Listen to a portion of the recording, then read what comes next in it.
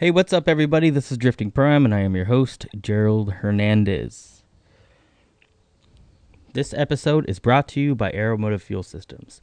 Aeromotive is the leading manufacturer of aftermarket high-performance fuel systems. The company's products are the fuel system components of choice for Formula Drift drivers Matt Field and Dayo Shihara.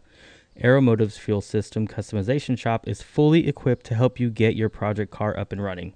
With fuel systems capable of supporting more than 3,000 horsepower, there's sure to be a solution for you. Visit aeromotiveinc.com and use ProAm to get 10% off your entire order. I actually got to talk to Brett over in their tech department, and after going over everything with the car, what the car will be doing, what my horsepower goals are. I found out that the system I was looking at, completely wrong. Brett really helped me. We were on the phone for like an hour, went over everything that this car is going to have done to it and stuff like that. So he ended up switching out the A1000 pump for the brushless 10 gallon per minute pump. And the reason he did that is because since these cars, at least mine, during comp, we do sit in the staging area a little bit, just chilling with the cars idling sometimes, just depending on what we're doing. And so what it does is the brushless unit actually has a variable speed controller in it. So it basically takes a signal wire from my TPS all the way to the pump. And basically what it does is it just allows it to kind of slow the pump down a little bit. This way it's not at, a solid 12 volts the whole time like it would be if it's at full throttle. So it doesn't need to produce that much flow. So it has it built in internally. So we went that route.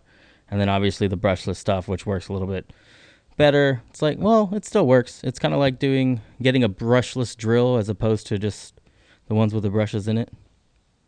I use this at work. That's the only other thing I can think of.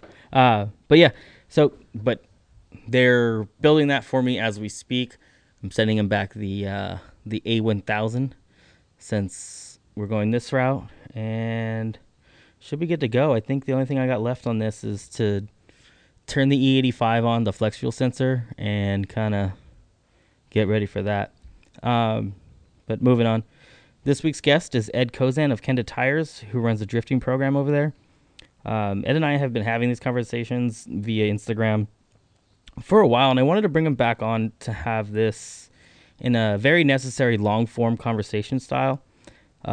We go over a lot, and it's definitely worth listening to. I do want to apologize ahead of time for the audio. Again, I'm still on this old laptop, and it's causing me problems. This is going to be the last episode until I figure out a better recording situation.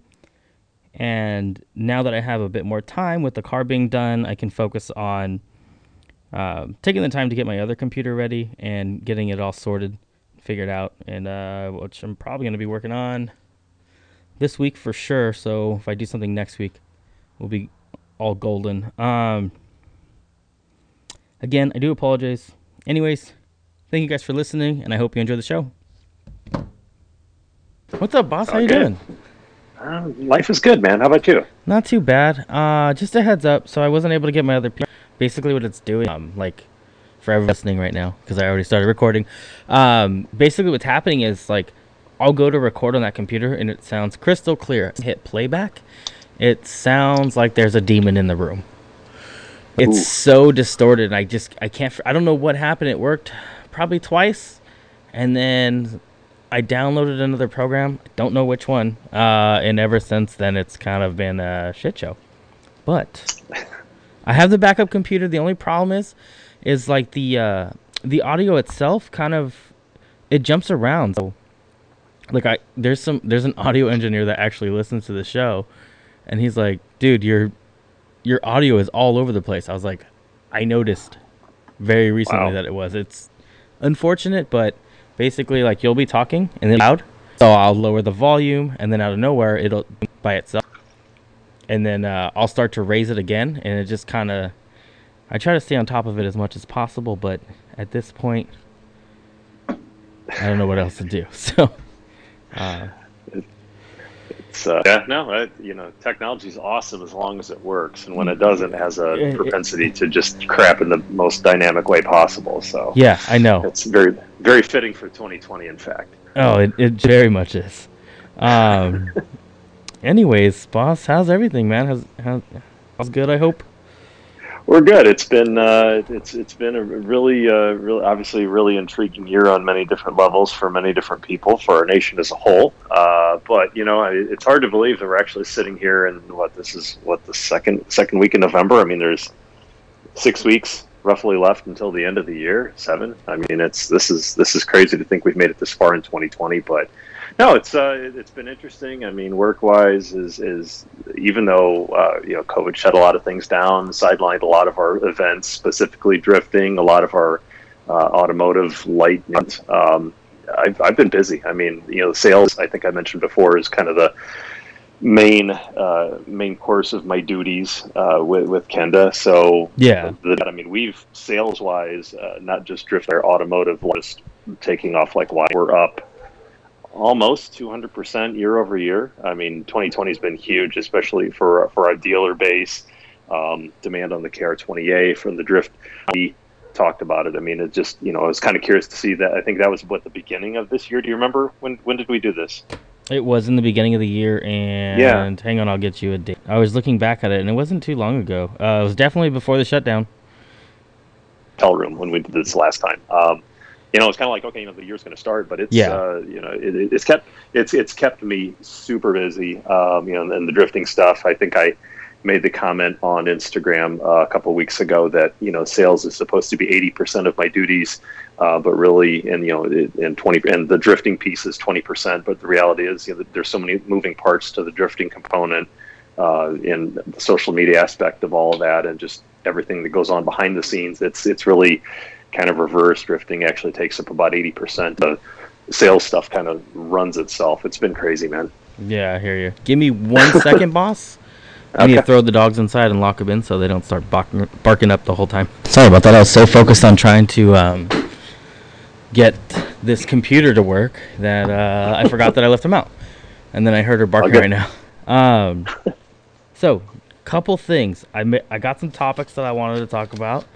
I wrote them down, and if there's something else that you want to add, we'll get to them. Not really doing the whole questionnaire thing anymore, but just kind of want to discuss some topics rather. Okay. Some of the things I'll let you lead. I'll follow, man. Some of the things that you and I have actually. I'll just go over them. I wrote down 5 of them, topics that I wanted to talk about. I'm sure I'll think of more, or at least I hope I do throughout the show. Instagram posting. Mm-hmm. The short conversation we had the other day about it. Difference in contingency. I don't know, maybe other sponsorships. I can't really think of a word right now, which is very poor on my part. Hang on. You know what? I wrote it down twice, so it is, I guess, more of a formal thing. Okay. And then too many sponsors. Remember that conversation? Yes. Yes. That was a good one. And then definitely want to talk about the mini book, and I definitely want to get into the driver image that you. Okay. Today, this morning, that's brand new side project. So, yeah, no, jump into it. So, I mean, that's a great outline. I love where you're headed. Okay, so my friends do it all the time, and I know it's kind of different. And just again, this is just my perspective. I get that, and something I noticed about people just tagging every single one of their sponsors in every post. They're even tagging people that aren't, for whatever reason, with your copy paste thing. Yes. And just kind of going into that, I don't see how that's beneficial for any single one of those companies that's tagged in that particular post like that. It's I think I see it as like it's one thing for you. When you go racing for the weekend, like heading out for the weekend, blah, blah, blah. Thank you for everybody involved. But sure. Every single post. Yeah, and that's a great point. I mean, the conversation that we had, trying to recall a little bit of it. I mean, my DMs are hundreds over a week. I mean, the conversation is along the lines of what you just said. Not so much too many sponsors, but the quality of the postings. And again, this is just my own personal people that will tag. In every post, there's usually a sentence, a paragraph, clever lyrics, whatever it is, literally the same. You'll see. Let's just use the winch and brakes. The same. There's at the end of the day. There's 3-4 suspension manufacturers that are out there that support the community in a big way. There's 3 or 4 ECU manufacturers. There's 3 or 4 tire companies, and same audience here. So it's interesting to me that when you are in fact tagging, and I guess from a sponsor perspective, from some of our partners, I should say, I don't, say this for us personally, for what we do with Kenda. I mean, go into all the specifics, but generally speaking, there's an expectation. I would sponsor drivers in some fashion to have a certain amount of social media postings, and whatever that different sponsors might have different expectations. Some might not outline that other than to say, hey, shout us out. And I think that's a lot of what you see. So if you're looking at seeing sponsors and it's always the same copy paste, this is done on some kind of a text editor program, Word document, something, and it's just boom. And I think to the viewer, I think where your question is headed is, does that really have on the investment of just seeing your name out there? It's like, yeah, you can use the metric of how many times that driver used your hashtag, how many times they tagged you in a post, but having a dedicated post that is, hey, I'm really glad Kenda to be on Kenda Tires. Here's a picture. Here's a little video of me versus the word you're looking for. It'd be a very diluted brief in that. And then, maybe there's a time and a place for a pro level driver that has that, huge audience. Maybe there's some, there's a time and a place. But I'm kind of an observer. For the most part, I'm very observant of if not most of the drivers on, and with that, you can see which drivers are doing which. You see kind of maybe the newer drivers, I guess, maybe not the Von Gittin Juniors or the the Ryan Turk, so to speak, who were all of their sponsors in a post. Junior, he has a post for K&N filters. You know what I mean? It's a designated post, and that's why I was getting into that. And it's more of a dedicated post, to give a quality post to just making quantity posts. You said earlier, just having all those tags out there from this said individual. Yeah, I'm actually looking at Von's roading here in his last dozen or so posts that I'm going down. But that's exactly it. I mean, where he's how that got started or why. I guess there's a certain amount of to go. But I think people that see that, it's like, okay, this guy has 10 different companies, and people are looking at the first paragraph anyway.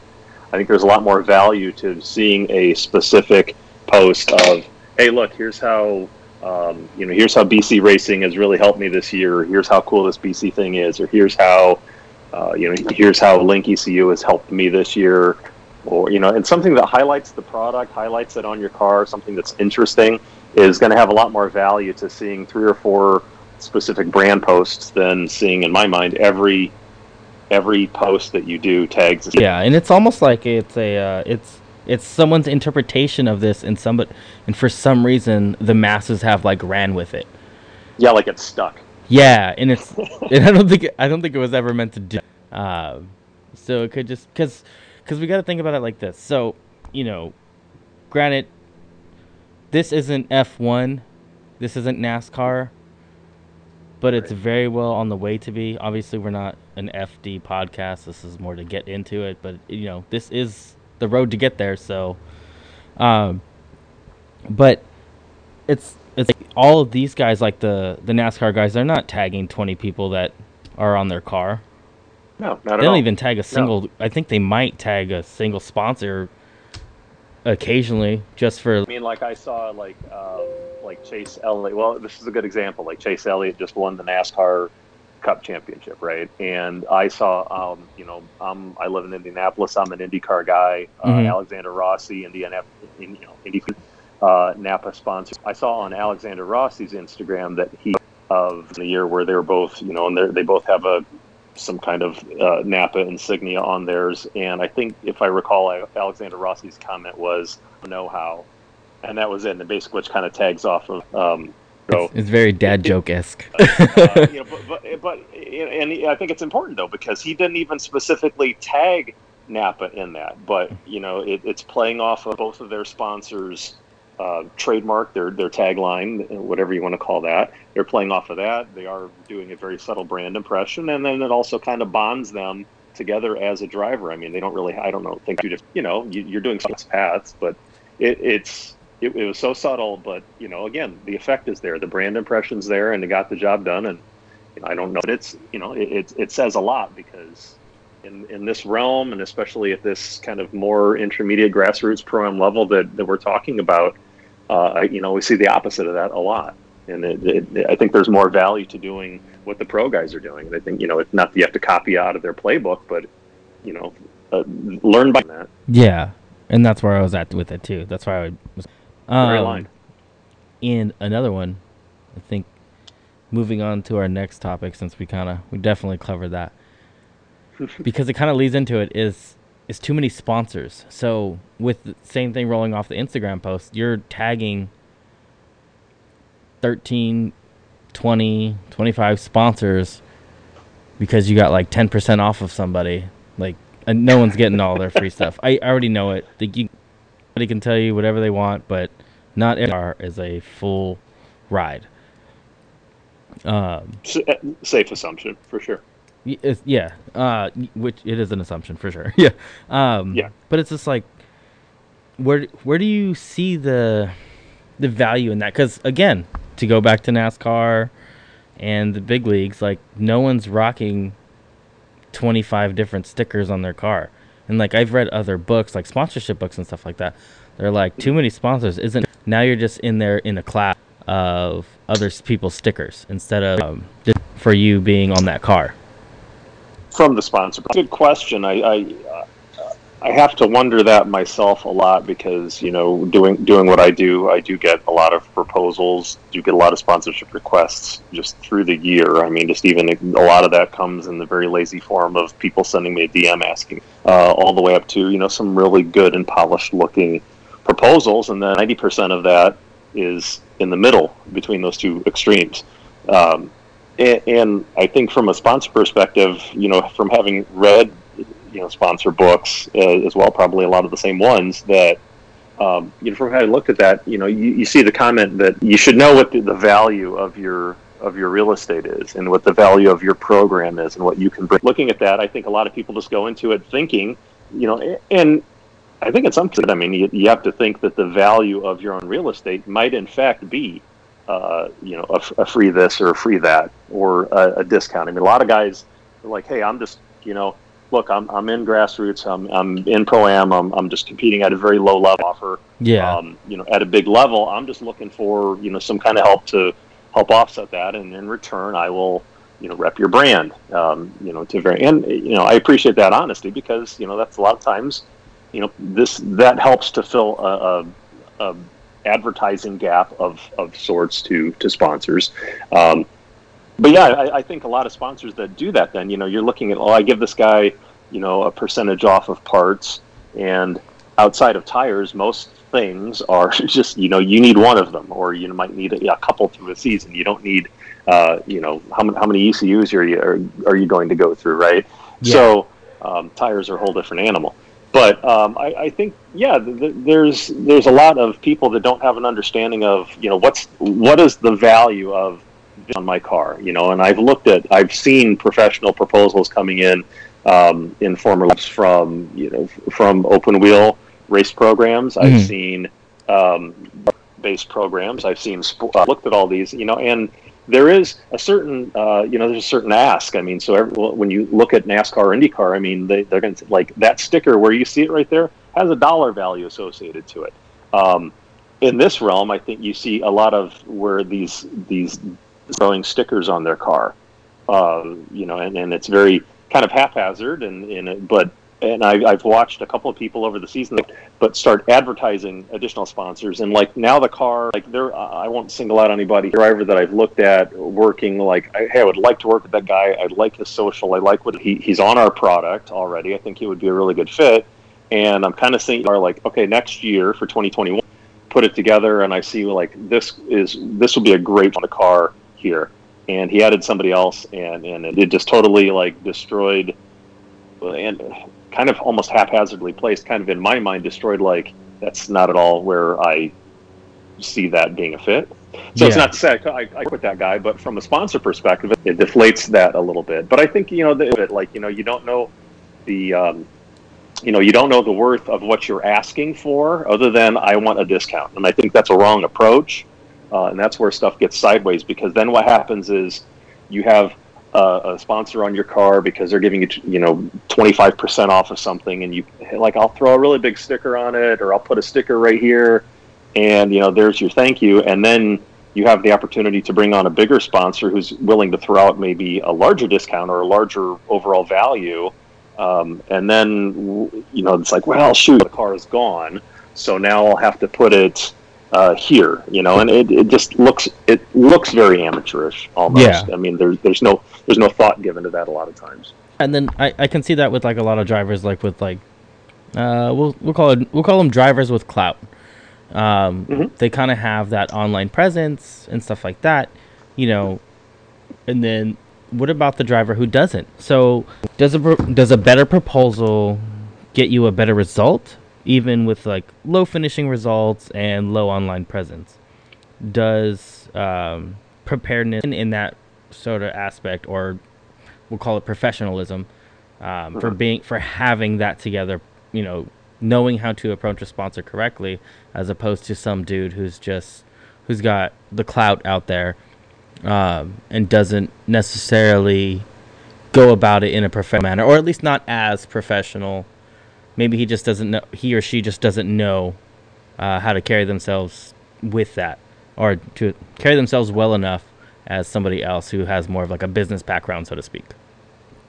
Yeah, that's a great comment. I had a very good conversation with somebody that is in their, let's just say that they're on their way in their Pro-Am / Pro 2 career, and I got approached by this gentleman who wanted to have he's like, with you, can we arrange time for a call? I'd like to, kind of just introduce myself. That, admittedly, that doesn't actually happen a lot. Yeah. Sure. So, in the course of my day, let's do this.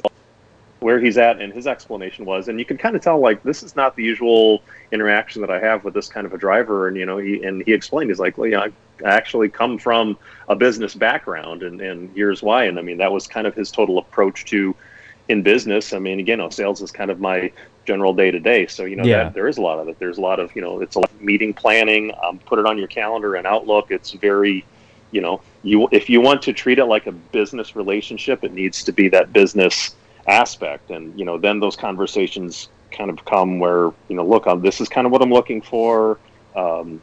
For a tremendous amount. I don't think I'm at that big, full season aspect, but, so yeah, the business mindset definitely matters. I think a lot of people don't have it. I don't necessarily expect a lot of people to, but I mean, it is the one thing from, if you're even for a smaller guy, like drivers, I mean, I've talked to many cloud drivers but again, I think from a sponsor perspective, if you're in a business, a business owner is probably, or marketing people might be looking at that a little differently at this, where the guy who isn't necessarily as clouded, but can come off a little bit more pink. Well, where is this way? Is that going to carry himself through the season? Yeah. And how is his social media going to be a little more polished? And, then the ROI becomes a little bit, the return on a potential investment like that becomes maybe a little greater to look at a lower guy who has, who maybe can represent the brand a little better. And I don't know if I'm necessarily answering that question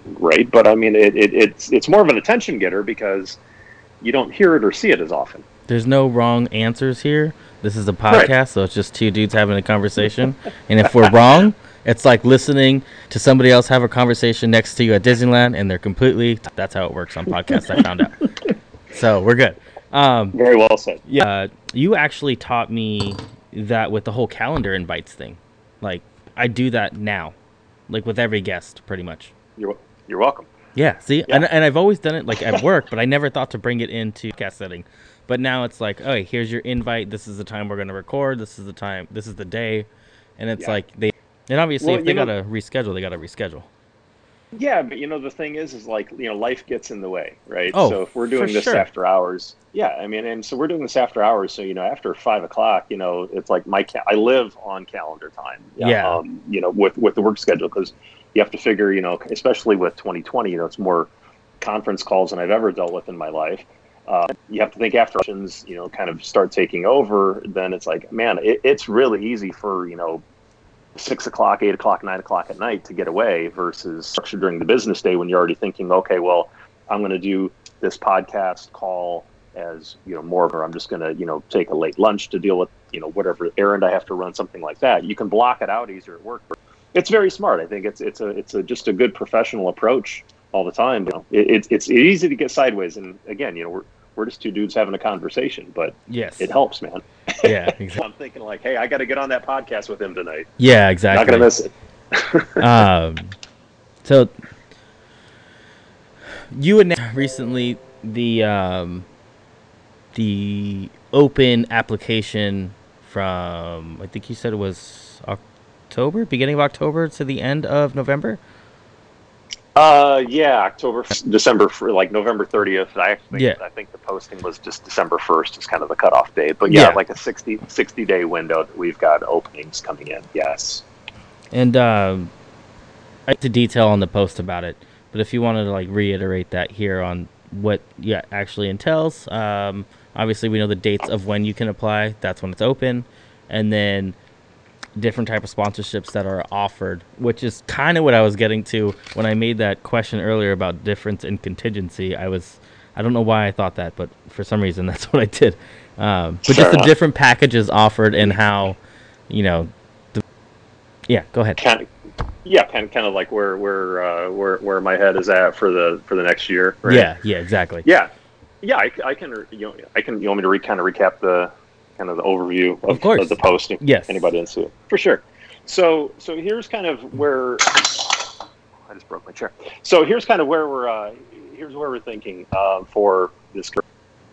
What I've been doing with everything that's coming in, and there's been a lot of them, is that I think kind of in Mark. yes, yeah, basically flag is spam, Yeah, exactly. trash. Don't worry about it. What I've done is when they come in, we have a special email address that's been set up for them. Email actually goes to myself and that we're looking at that. Everything that comes in real time comes in, gets and so it comes into my email box along with all the other business and sales emails that I get. What I'm doing is I just have a separate folder in that, highlighted for 2021. I might briefly look at it if it comes in on my phone. I might just kind of scroll through, some back to a couple people. Hey, you forgot this, or this isn't on there, something like that. But most people, nobody's getting a response right now. First, between December and probably January 1. I'm going to go through, take a look at all the proposals, kind of triage them into these buckets I'll talk about here in a second. If there is a fit, or if there's there's that discard pile to an extent as well. But basically, where there's a fit, we're going to list kind of where I'm thinking for this person for this bucket, and then we'll have that conversation with our marketing team and kind of figure out that. Number two, it's very budget dependent because we're still going through budgeting. Our marketing director is pitching that to our CEO, who's based out of Taiwan. And looking at that as, here's part of our USA budget for overall marketing. And that entails everything from advertising for our tire dealers, for our associate dealer programs, for any sports marketing that we're doing, marketing, social media, all of this. And basically the drifting thing is part of the motorsport part of that motorsports budget is our light truck off-road racing. And they get a lot more money than I do because we sell a lot more truck tires than we do drift tires, to everybody's surprise. So, so I'm going to look at those buckets, and basically the way I'm kind of, I'm sorry, I should back up. I guess what we'll say is another more pressing. We're in the process of changing vendors for a back-end platform that we use for our associate dealers, and date of January 1. And so our marketing director, he's been actually pressed into doing that as kind of his full-time effort, because of we have a little over 60 days to do something that usually takes about 4 to 5 months. So he's going full court press on that. I think I could see this, discussion could even really roll into after January, knowing that. But I'll just say at least I will be spending December kind of going through everybody's proposals and kind of seeing where things are at, have some follow-up conversations, etc. So I guess kind of where I structure the program for Kenda, where I'd like to do this, and again, very budget dependent, because I still don't have, I know what I asked for dollar-wise, which was not unreasonable. I put in 5 different ways, and the one thing to do in 2020, I have Kenda as a vendor, as an exhibitor, a couple of events up in the community. Specifically, like I had planned for 2020, was we wanted to be at Hyperfest in Virginia with US Drift. We wanted to work I had us down for Grid Life appearances, that we'd have our motorsport trail more of a visible presence there. So I think for 2021, it's going to be Hyperfest, 2 Grid Lives. I don't know which one of those that's going to shake out as just yet. And again, also LS Fest September, but with the change in COVID dates, we had to reschedule our light truck boot camp, and I was out in Las Vegas for an off-road academy experience for our dealers. So those 4, probably 2 Grid Lives, Hyperfest, and LS Fest would be where I see Kenda having more of our display presence there for next year. So that's one bucket. What about West? It depends. Come on. It depends. I'd like to, but we're more in the Midwest based. We're a Midwest based company, and it's closer. I mean, 3.5 hours away from me, and I love going out to the West, but it's also calendar dependent. So I mean, I won't say no, but it just depends on those intersect with the other events, and we're trying to get a good calendar flow. But none of these people have really announced what 2021 plans are going to be like anyway. So final 3 rounds, because they canceled all 3. They only did the first round. Ouch. Yeah. Ouch. They haven't even announced the rest. But Rathina said she was committed to doing a 4-round season, and that she would announce it as soon as she knew. So we'll see. 6 weeks left in the year, right? So. No, she did say carry on into 2020, like the Vegas 2 Pro 2 shootout. They moved it to January 9th, and now, I just finished the car. I finally drove it for the first time on Saturday. I saw it, yes. And then it's like, okay, well, my seat expires this year, 9 days before the event. So he already gave me a pass, because in his words were, well, if you get your license, you're going to need a new seat for Pro 2 anyways. And I was like, oh, okay. Because Pro 2 starts in February, and it doesn't. It starts in May. I could swing a seat by that time. Just holidays are coming up, I got a family, so it's just like Jesus. So I'm probably gonna end up just asking them if they'll allow it to give me a credit for the 2021 shootout, if there is gonna be one. Or season is going to be, if they're gonna have a 2021 season, and if not, then I'll just ask them if it's for some credits for. I know he sells tires and stuff. If not that, then he does Vegas, the grassroots events, and I've been wanting to go to those too. So those could be my some credit if he's willing to do that. We'll see. Yeah, actually, I'm as we're talking, I do want to throw out, as we get off of your checklist here, throw out a little West Coast update, since we talked about that too. But back to the sponsorship. So I guess from the events, that's kind of where I see us being, and I'm not ruling out as saying, hey, we would set up camp at this regional series, event, or this that, so that kind of segues into the next component. So when you kind of think of things like Grid Life, et cetera, those are kind of events outside of the traditional calendar of different regional drift series. That's it. Put that more in the events column. And then the way I announced it is, the proposals are open to drift series partners. So, for this year, we partnered with Lone Star. We partnered with Spirit.jp, partnered with Riverside Drift out of the Indiana, Kentucky area, as well as East 10. And East 10 obviously tabled for this year. So I've opened that up to series partners. So people that are running a regional last year, you're with me about your season and schedule. And I get that you said we don't know what that's going to look like. So I'm not at this point, I'm not saying, holding you to a hard and fast thing, but obviously anybody who's going to wait, anybody who's going to wait until March or April to have that kind of, I imagine will fully be locked in by but even if you're committing yourself to like a certain series, like, okay, if that series goes it too, but if you're saying like, hey, I'm going to do a SoCal series in Pro-Am and I plan on doing such and such shootout and then these bash events or whatever, you can still have it. Just because you don't have a date doesn't mean you're not really dedicated to go do those things. And granted, it may conflict with your schedule and you won't be able to, but you can have that conversation still when you need to. Right. And I what you just said too, from a application, one of the things is like, hey, what events are you looking at running? And, I've had some people that are like, I'm just asking, I can't remember. It was, look, I'm not a, part of the strategy of that is like, and if I'm thinking, hey, we're going to be at LS Fest, well, how many potential Kenda drivers, and just like that. I mean, it's, I had people that worked with, hey, I'm going to drive all the East 10 events this year in 2020, and I'm going to drive, I will drive LS Fest, and I want to drive this, and I'm going to do, Grid Life Atlanta, which of course didn't happen.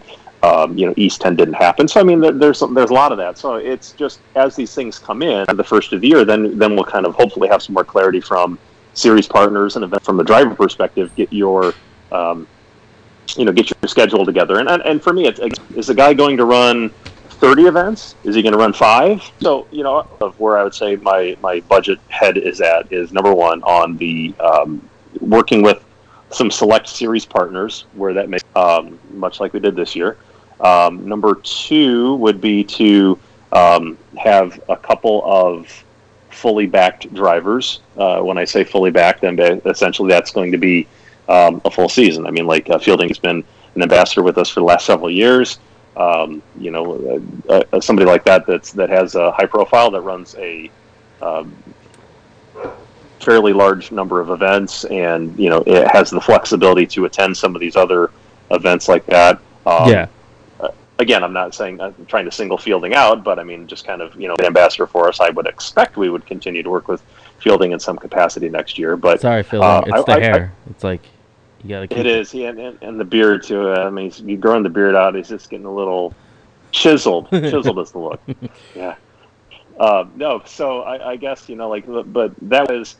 Tires, as everybody knows, is probably the largest and most expensive consumable over the part of a season. It most definitely is, yeah. It goes longer than most. The good long, is a reasonable expectation. Could certainly be more than that. You could certainly go through, several hundred over the course of a season. But I mean, when you start putting a dollar value, if you figured just the cost of the tire plus the cost of transit and all the other back end things that go along with it, you figure.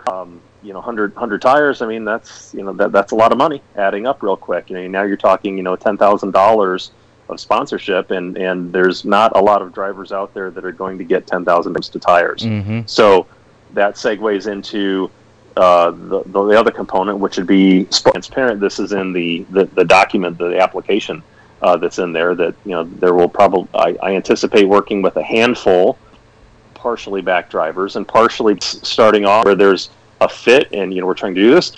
It might be 12 tires. It might be 24. It could be 50. TBD in terms of what those applications look like, where they're at, where there's a fit. And again, that it goes back to that whole business relationship that makes sense, where we think we can partner together and we can kind of come to an agreement on this is what I'm willing to offer you. Does this work for you? Yes or no?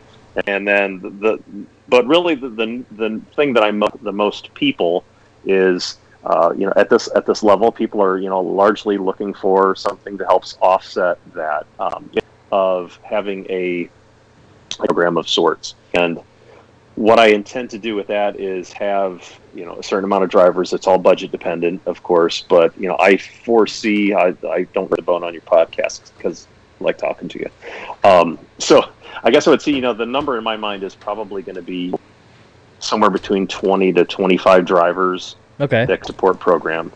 Tire Stacks had really good results when working with Tire Stacks, authorized wholesale distributor this year.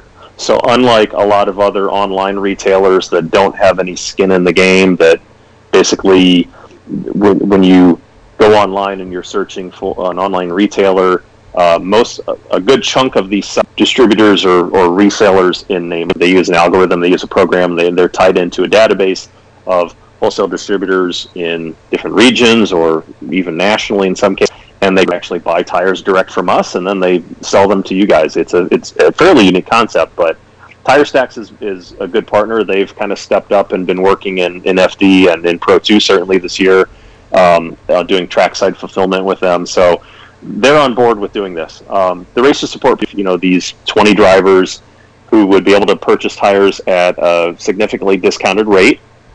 Through tire, this is really not. This takes place in a lot of, in return for Kenda support on the car and social media deliverables, etc. You buy a tire, that is, you'll get the discount. Stacks will essentially accrue. So every time you buy a tire, that over accrue you enough that should theoretically to claim will essentially be at least one free set of tires. At least the more you spend, the more you'll go. But it's number one. So discounted tires. You'll get essentially a free set of tires out of that over the course of the season in redeemable Kenda bucks.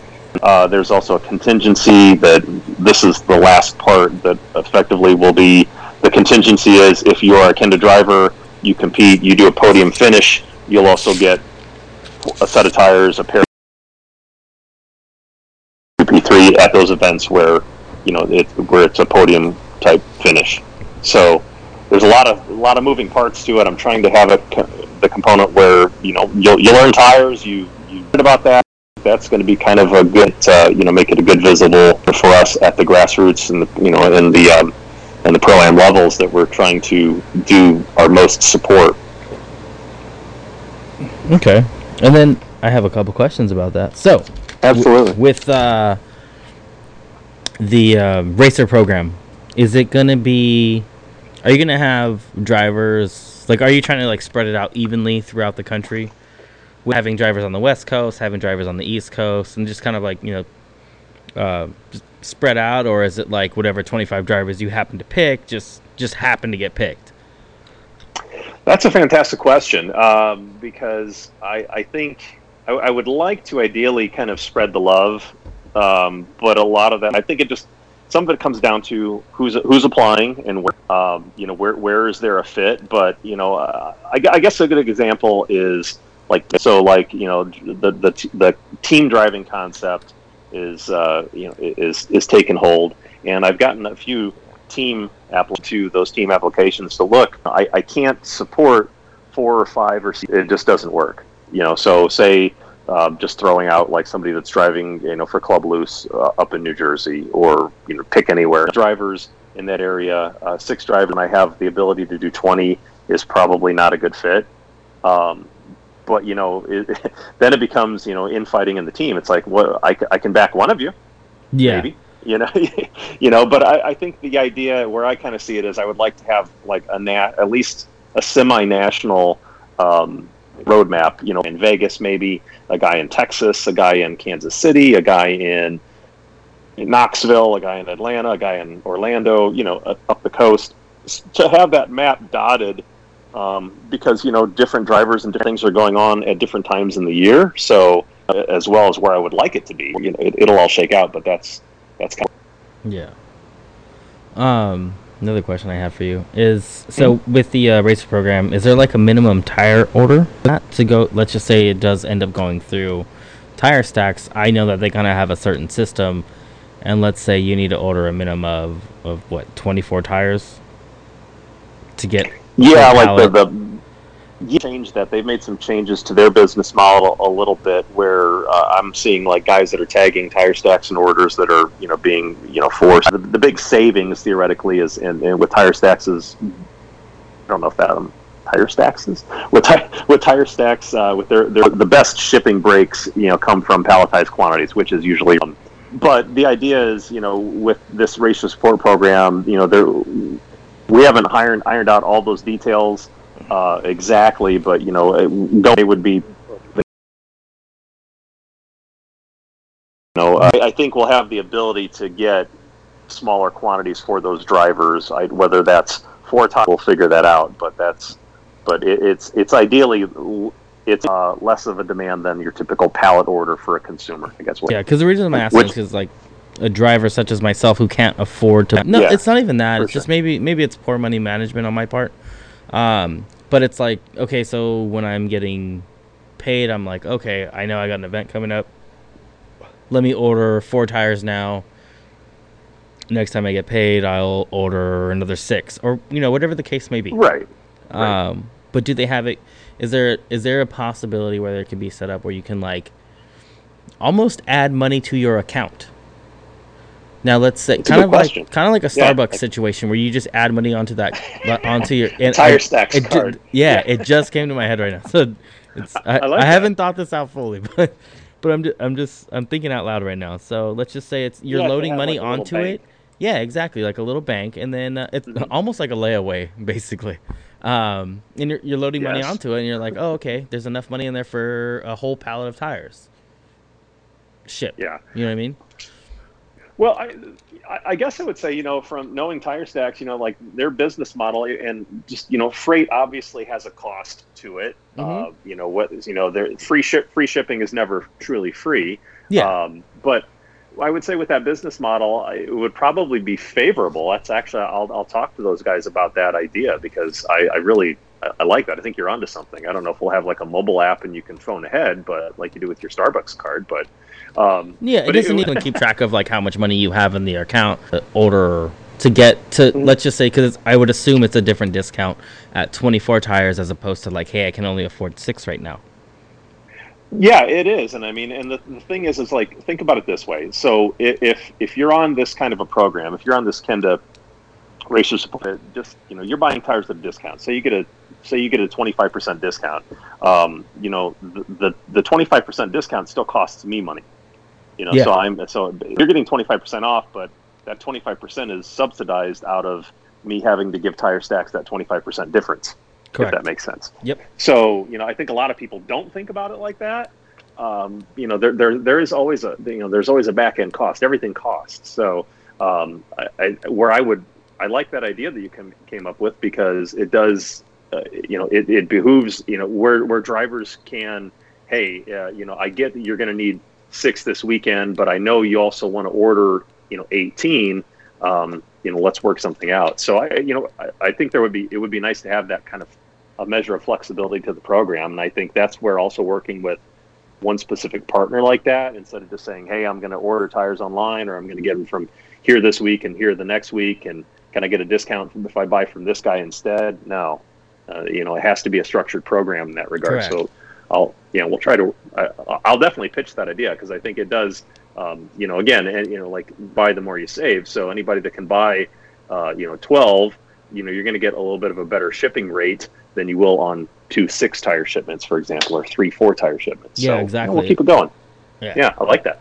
And then when does the 2021 season start? So for you guys, I know you're going to be going through it in the month of December. We both know things don't always go as planned, and you may very well be still digging through those well into February. That is a possibility. I mean, I won't lie. Yeah, that's what I'm saying. Like, so what does, I didn't see it, at least. Is there like a start date, like, hey, our 2021 season starts on this date, guaranteed, you can begin ordering your stuff? Or are you guys just kind of like playing it by ear right now and getting as much out as you can? I think right now it's gonna play out like that, and that's kind of how 2020 did. I think because here we had some staff changes, and like even our marketing director, he didn't hire in with us until March, 1st of March. So, so a lot of stuff didn't even really get aligned or even on the calendar up until that time. So, the idea is the idea with starting this from October to October, November of an application process is to actually kind of go into it where at least on January 1st, we kind of are headed in that direction. Like we know where we want to go, and then try to get contracts out or have these, at least I would say have discussions with potential drivers, and then, get the contracts out as soon as possible. But it will be, kind of calendar dependent on when all that falls into place. I don't want to really get into a thing where we're trying to tie up some loose ends and put deals together, March or whatever, but we'll see. So earlier is always better, and that's why I'm trying to be a little bit more proactive this year about getting that in line. But it's but this is one of the variables of business. I mean, like a lot of contracts and everything typically runs. I think like all the 2020 contracts, even though some of them came together this year, between January to April, they're all through December 31st. I mean, that's still, from an accounting perspective, our hard stop on the calendar for the end of a season is is December 31st, and that's when everything will kind of roll over again. So we'll figure it out. Okay. I have one last question about some tire stuff. For sure. And this is, are there any plans for an FD involvement, even like a possibility of like the official tire of like a Pro-Am? Not the official tire of a Pro-Am, the Pro-Am. The official. That sounds nice, doesn't it? What's your take? What's your take on where does Kenda fit in that? What driver opinion? Driver opinion works because because of the way things seem to be going right now. Less tire brands, like especially within Pro 2. It would make sense for all the drivers to be on a similar tire. This way, that kind of evens the playing field for all of us. Just kind of the same way that Pro 2 kind of did the 255 rule, and now that everyone's on Achilles. I don't know what happened with Nexen. I'm assuming something must have happened for them not to be budgetary would be my guess. I don't know. Yeah. Especially with COVID and stuff like that. So right. I don't know. It's just an idea off the top of my head. It never really fully thought it through, but if it was something that could or would be, you guys would do. So at SEMA had some conversations with some of the higher ups at FD, kind of an introductory meeting. And the discussion with FD at the time was, kind of gauging interest and just more of an introduction for us and them to each other. Really good meeting. Ultimately for 2020, it came, just like I talked about, budgets weren't aligned, and I don't think we even really got our full internal marketing spend agreements in place until March. It was just, and we already had a lot of commitments that were already done. We're like, it's just not going to work. Let's keep the door open. I've talked with FD and had conversations with those guys. Love talking to everybody at FD. I personally, on the personal level, just Ed speaking, not corporate Ed, not at Kenda Racing Ed, but I see value to being in FD, Pro 2 specifically, because I think it the way I have this program aligned, it fits. It's that I try to put a lot of time and effort into the little guys that are starting out at the grassroots level.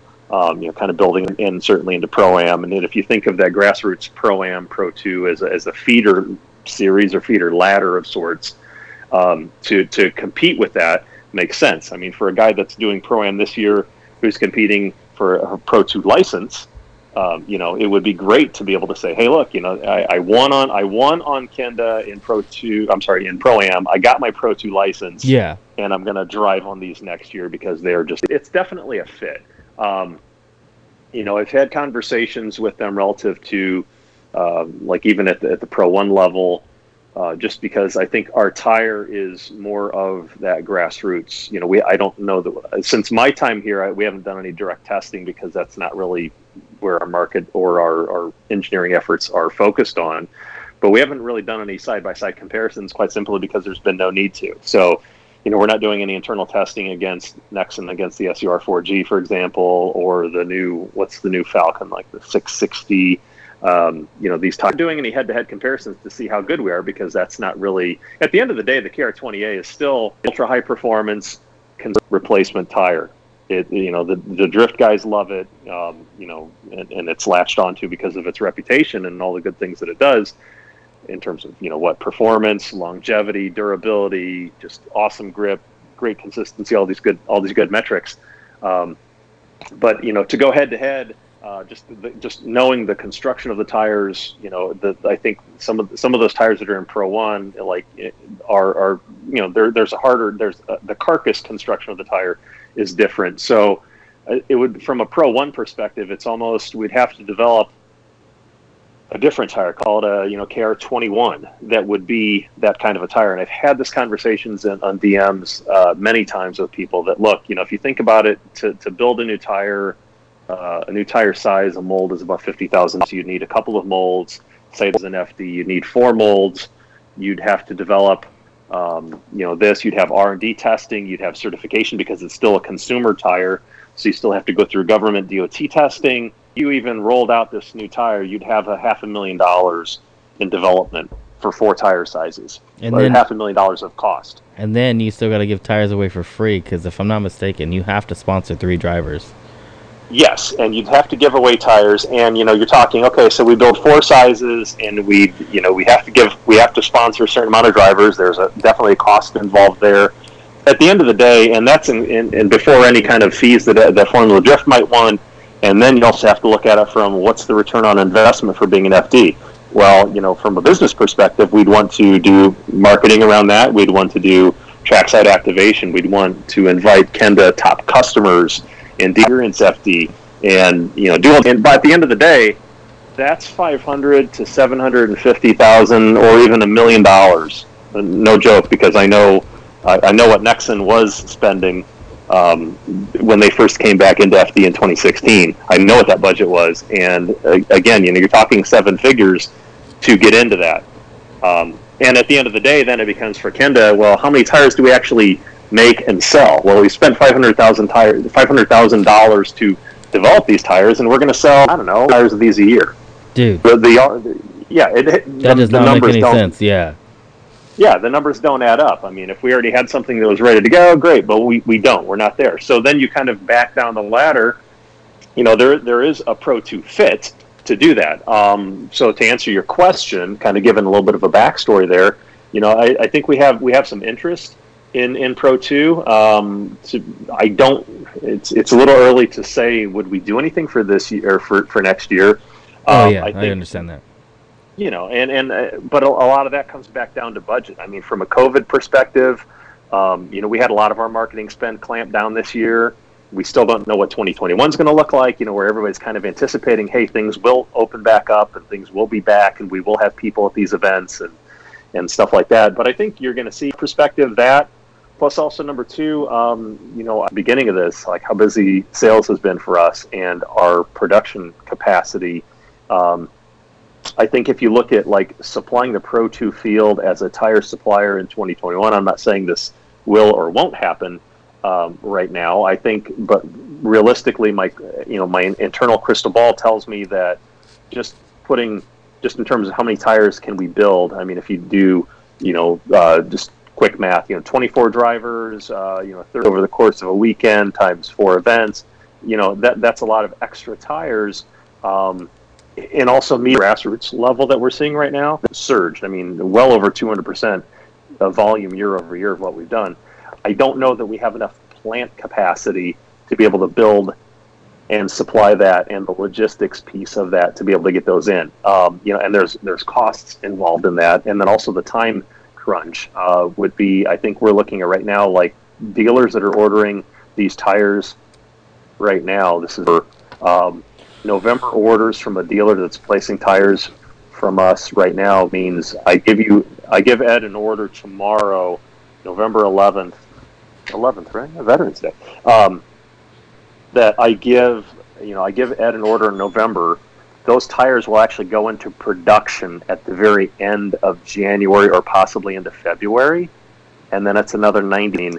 Right now, tires might not even arrive stateside until April, and then now you're getting into racing season. It's going to be cutting it close. So I think to commit to FD, I would like to be a part of FD Pro 2. I think, again, I see a value to that.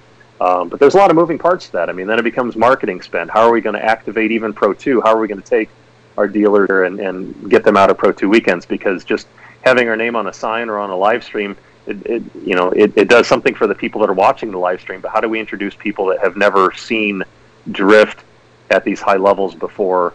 How do we get them engaged? How do we get our dealers to understand, look, this is why you're selling so many KR20As is because of this and this event. And hey, by the way, let's get you into one of these cars and let's get a ride along. Do something, some meet and greets and some activation with some of these series partners. There's a lot of moving parts to that, and honestly, even 6 months might not be enough for that for 2020.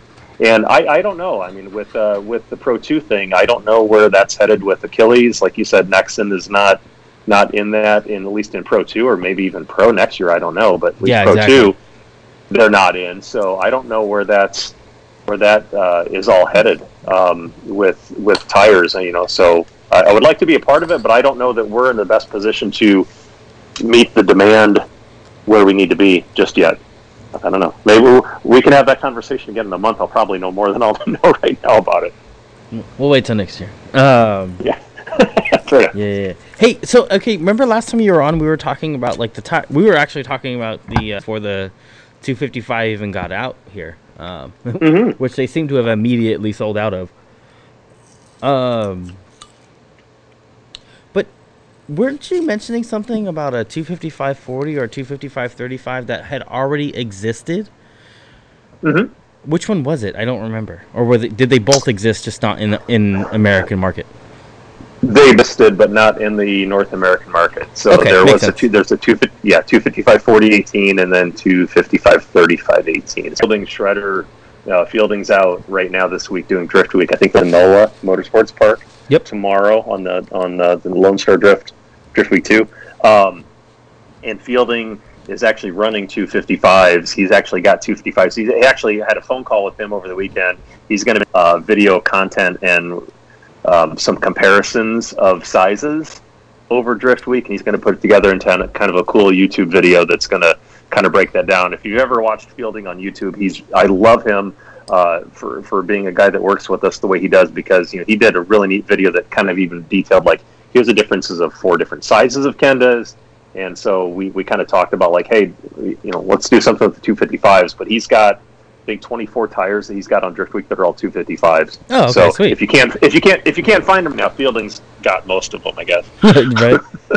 Yeah. Yeah. So both of those are out there. So just to kind of recap a little bit, because I don't remember where that conversation was, but I was going to get those 2 sizes, the 250/40 and 35, added to the United States to our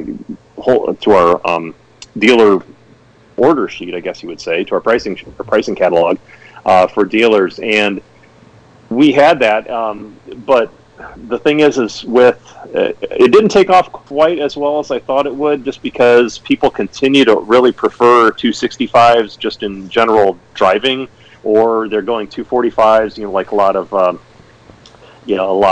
the Nissan and BMW guys can only go as wide as a 245. Losers. So 255 also, it kind of becomes a little like an odd man out, right? Yeah. So we have sales data on how good 225, 235, 245 sell, and we know 265 is our go-to size. That's your guys' like bread and butter, ain't it? For drifting. Oh yeah, I mean it's like 4 or 5 to 1 in terms of sales volume on pretty much anything else. I mean it's huge. It's just the go-to size. So yeah, I mean then 255. I brought it on with the idea of, hey, guys that are running this, spec tire series, that's why we want to offer it. And then dealers also didn't have sales data, so it kind of becomes, well, I know I'm selling a lot of these smaller sizes, and I know I'm selling a bunch of 265s. I don't know what I'm going to sell about these. So the orders that came in were fairly reserved in terms of, I guess, conservative in terms of because nobody knew. And as kind of the year went on, now it becomes, now people are looking for them. It's because a lot of dealers didn't order that many, and guys weren't really that in tune with them. So, it's hard to forecast demand from my level on down to the consumer level. And that's kind of one of the things I do socially is to kind of bridge that a little bit. Mm. But it's a little bit of a guessing game. Hey, one thing I did want to throw out there, though, is that I do get, we do have the KR20A is in different treadwear. Like some sizes are, a lot of them are in 180 treadwear, and then a smaller handful are in 300. One change we are making, I haven't posted this on our social yet, so you're actually getting a little bit of a scoop that one of the changes the coming year for 2021 is going to be that the 180 treadwear is actually going to be revamped. We're making we're making some small compounding changes to the tire, and we're going to have that recertified as a 200 treadwear. What that basically means, and for anybody that doesn't really know other than these numbers, basically what it means is the treadwear number kind of refers to the how the longevity of the tire. Yeah. And tires, typically speaking, higher the number, the longer lasting. Well, then you're like an all-season tire on your on your mom's Accord is going to be a 500, 600, 700 treadwear. We're dealing with tires that are 180, 200, 300 as a grippy UHP or max performance tire. Yeah. So the big changes is a lot of rule books. And specifically even in autocross. I mean, this is a great drift tire, but there's a lot of autocross guys and a lot of road racing running competitor tires that have asked, hey, is this tire any good for autocross? Well, yeah, it'd be a great tire for autocross. You can't use it. I mean, like SCCA regulations prohibit any tire with a treadwear rating less than 200. So you look at Falcon, Nexen, Toyo, BF Goodrich, Bridgestone. Everybody's running Falcon. Everybody has a 200 treadwear on it, and this is why. So we're actually going to make a few compounds internally that will open up the marketplace a little bit in terms of the user demand, and I think in theory sell more tires today to audiences that would really like these and benefit from them that can't. So we'll have that. I mean, timeline on that where we would see tires like the 200 Kendas. That's probably. I mean, that's 6 months away. That'll probably start. That'll be like a June time frame. So, I guess let's get on your calendar around that time. Yeah, exactly. So with that said, I mean, we're not going to necessarily we won't have a 180 and a 200 and we will have the 200 will effectively supersede the 180s. There won't be any issues with kind of mixing and matching them, but it's just it's a long-term move. We'll probably have new part numbers that are going to come out that are going to kind of supersede. I haven't really put it out there yet because there's a lot of these back-end moving parts on it, but we signed off by our engineering, our technical team, our factory in Taiwan where they're built. Everybody signed off on it that, hey, this would be a good move for the U.S. market, so let's go ahead and do it. Yeah, so we'll have those. I anticipate more 255 demand. It's hard because I don't know the amount of people that are running 255 that would or could buy Kendas. So if you're listening to this and you're trying to buy them, please send me a message on Instagram and have a conversation with you about it. But yeah, they're out there. They're just out there in limited quantities. Yeah, I finally drove. What'd you think? Consistent tire and laminate. So so Grange. I don't know if you've heard of Grange. It's Antelope Valley Speedway now, but that track would get you through like one lap before you, or at least quarters of a lap before you melted some tires that they were ATR2s specifically. A lot of memes out there about that. Yeah, as soon as you overheated them, like you would get probably like a little bit the third to the last turn, 3 turns left, and they would melt. At least that's how they used to work on both my cars. But this thing was, granted, this was the first I haven't driven in 14 months. So I was spinning out a little bit and being, hitting the throttle when I did, so I could stay away from ending up in the dirt. But around, it was always consistent. So I will say that I did like that. Anything else I got about? I am on a 10.5-inch wheel, and I was running like 12 pounds of tire pressure at this track, which is probably the worst idea ever. But And then no understeer issues from the front either. I'm running the 235 40s up front. Okay, find that to balance. Yeah, and those were like brand new too. Oh, nice. Like with stickers on them. I just waited until the sticker fell off naturally, but no understeer issues or anything like that. I really like that. So they're definitely great front tires as well. Outstanding. So. And that's one thing that I see a lot of. When you start looking at different review type groups and comments and things like that, there's a lot of people that are running. I like, of course, I love the Kendas on the back, all the things that you said, and then you have people that are running absolutely anything else up front. And I think it's really important to mention that, tires are always engineered to work best as a set of 4 on your car. I mean, that's like when you go into a tire shop and you're putting tires on something, matching what you have is always the best. And there's literally there's no difference for this, and maybe even more so. The tires.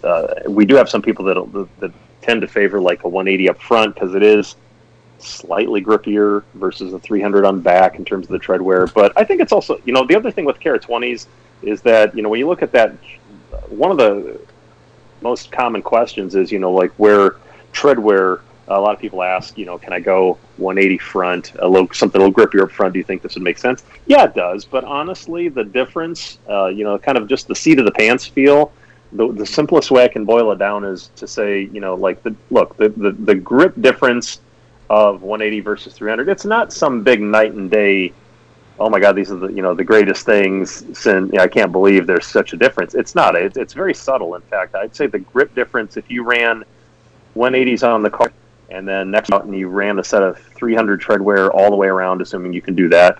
The grip difference on the 180 is maybe 10, possibly 15% on the high side. And there's a lot of variables. I mean, car setups and driving capabilities, dress stuff. Yeah. Just tire to tire comparison, it's about 10 to 15%. It's the placebo effect. It's like, these are so grippy.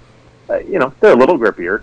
By comparison, the trade-off with tires, you always trade off one thing to get another. The trade-off then is, the 300s last maybe 10 to 15% longer. And full disclosure, I didn't even align it. See, there you go. And then how many people really do? Let's be honest. Should be aligned. Yes. I kind of have a problem with my lower control arm and my toe adjusting in the rear.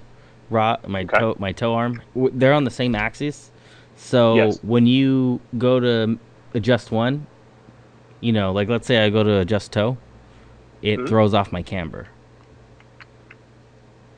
So it's like the yin and the yang. It's kind of a pain in the. Should have made an adjustable upper control arm and a fixed lower so I can get more leeway with it, but they didn't. So that might happen later. And then it's really weird because the trailing arm is all the way on the bottom. It's like the lowest point on the knuckle in the rear, which is weird. So I don't know, but no alignment. And I did pop the front tire. I broke the bead for sure, and I think I'm still rubbing on the inside frame rail. I think I went on full lock. I probably compressed the suspension up there when I actually went off track at full lock.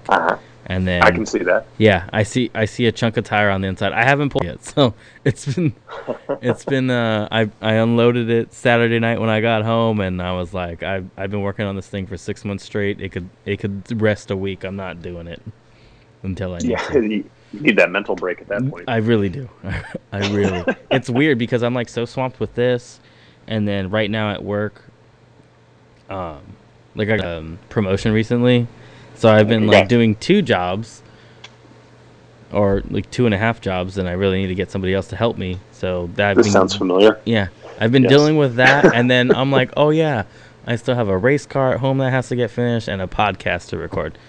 For a while, I wasn't recording episodes, so.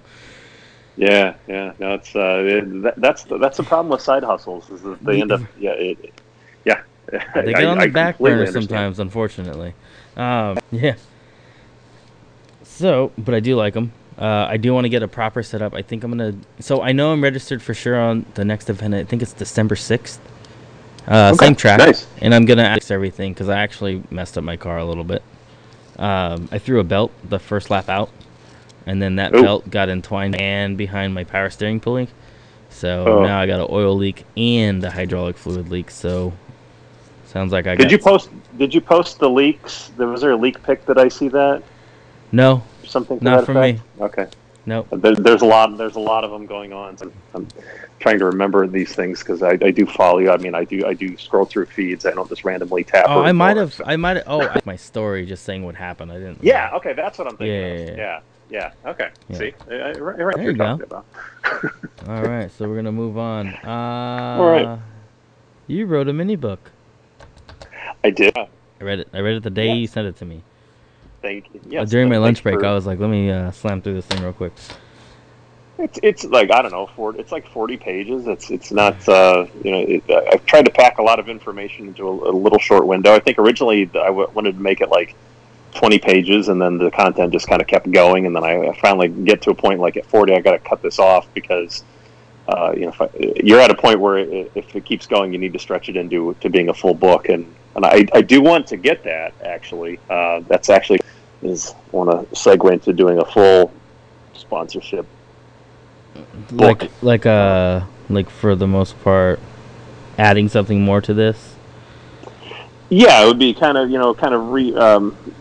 repurposing some of that content, but then packaging it out into being a longer narrative, more expanded topics than just I've kind of have a rough draft of that already, but it's that's where I see it. I mean, yeah, I wanted to put that together because things come to me late at night, sitting here doing some stuff, and hey, this topic, or had this discussion with somebody in Instagram in the DMs or in a post, and like, hey, I can, want to stretch it out, and that's kind of where it took on a life of its own. I mean, yes, I wrote it about. The book is called "Do Something Different," and it's basically a look at, how to at the grassroots, or pro-am level, how to package your own presence.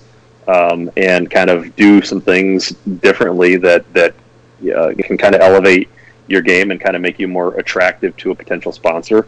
I saw it at DTA, Driver Tuning Apparel, DTAHQ.com. I think it's $8. It's just a quick ebook PDF download.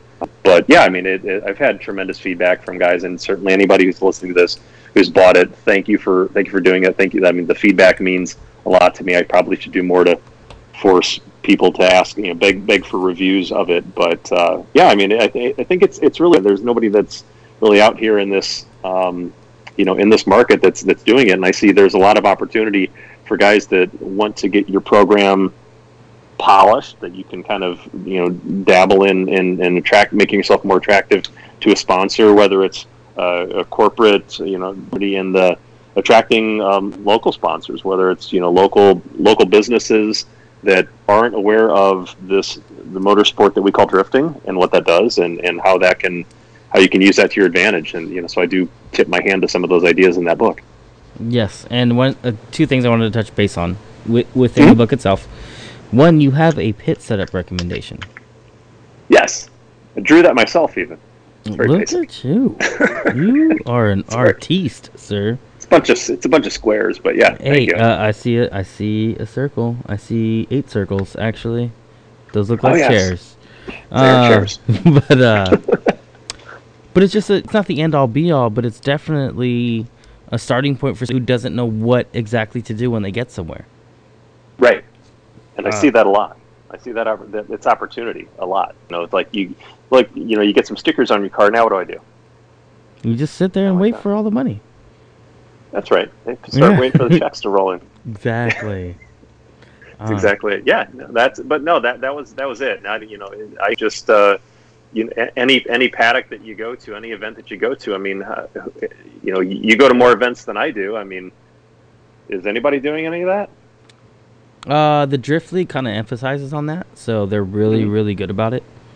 I don't know if you've had any talks with Rathina, and if you ever intend to, but she's not directly about it, but she is very, very adamant about a pit set of leagues coming to be to get a driver ready for Pro 2, to have the proper pit setup when you get to Pro 2, to have the proper program, to have people on your team who know to act. Like, don't Yes. aren't lollygagging and like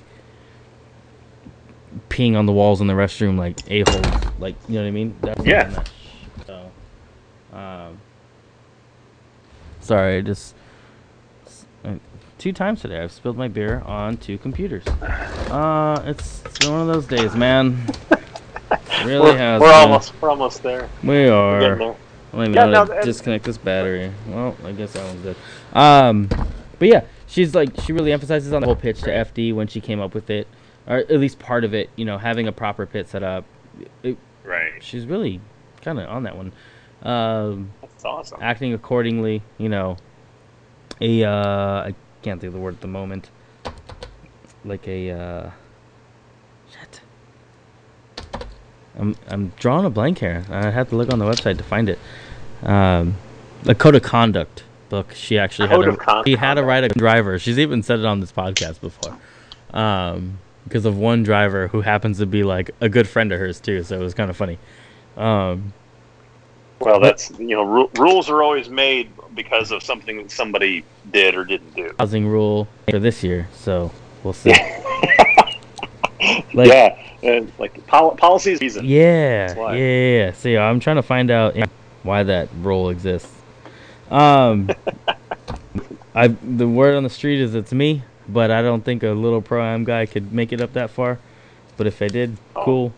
Then I just don't sell yourself short, and things to get on the books in a bad manner. Exactly. Another thing in that I wanted to talk about was it was selling yourself to somebody local. So like a pizza joint or something. I don't know. That's all I can think of. Right? Yeah. And did you use that example? I don't remember. It was something similar. Pizza. One of the other ones I threw out was micro brews. Their micro brews are everywhere. Yeah, exactly. I mean that's just it. I mean, like one of the values of people think of sponsorships as I need free shit, right? No. But yes they do. You have to eat at the track too, right? Yeah. I mean, there's an inherent value to your food cost over the cost of a weekend. Yes, it is. Yes, there is. And maybe beer. So, but you have to figure, small businesses also in turn, the way that you don't market yourself as a driver often the way you could or should.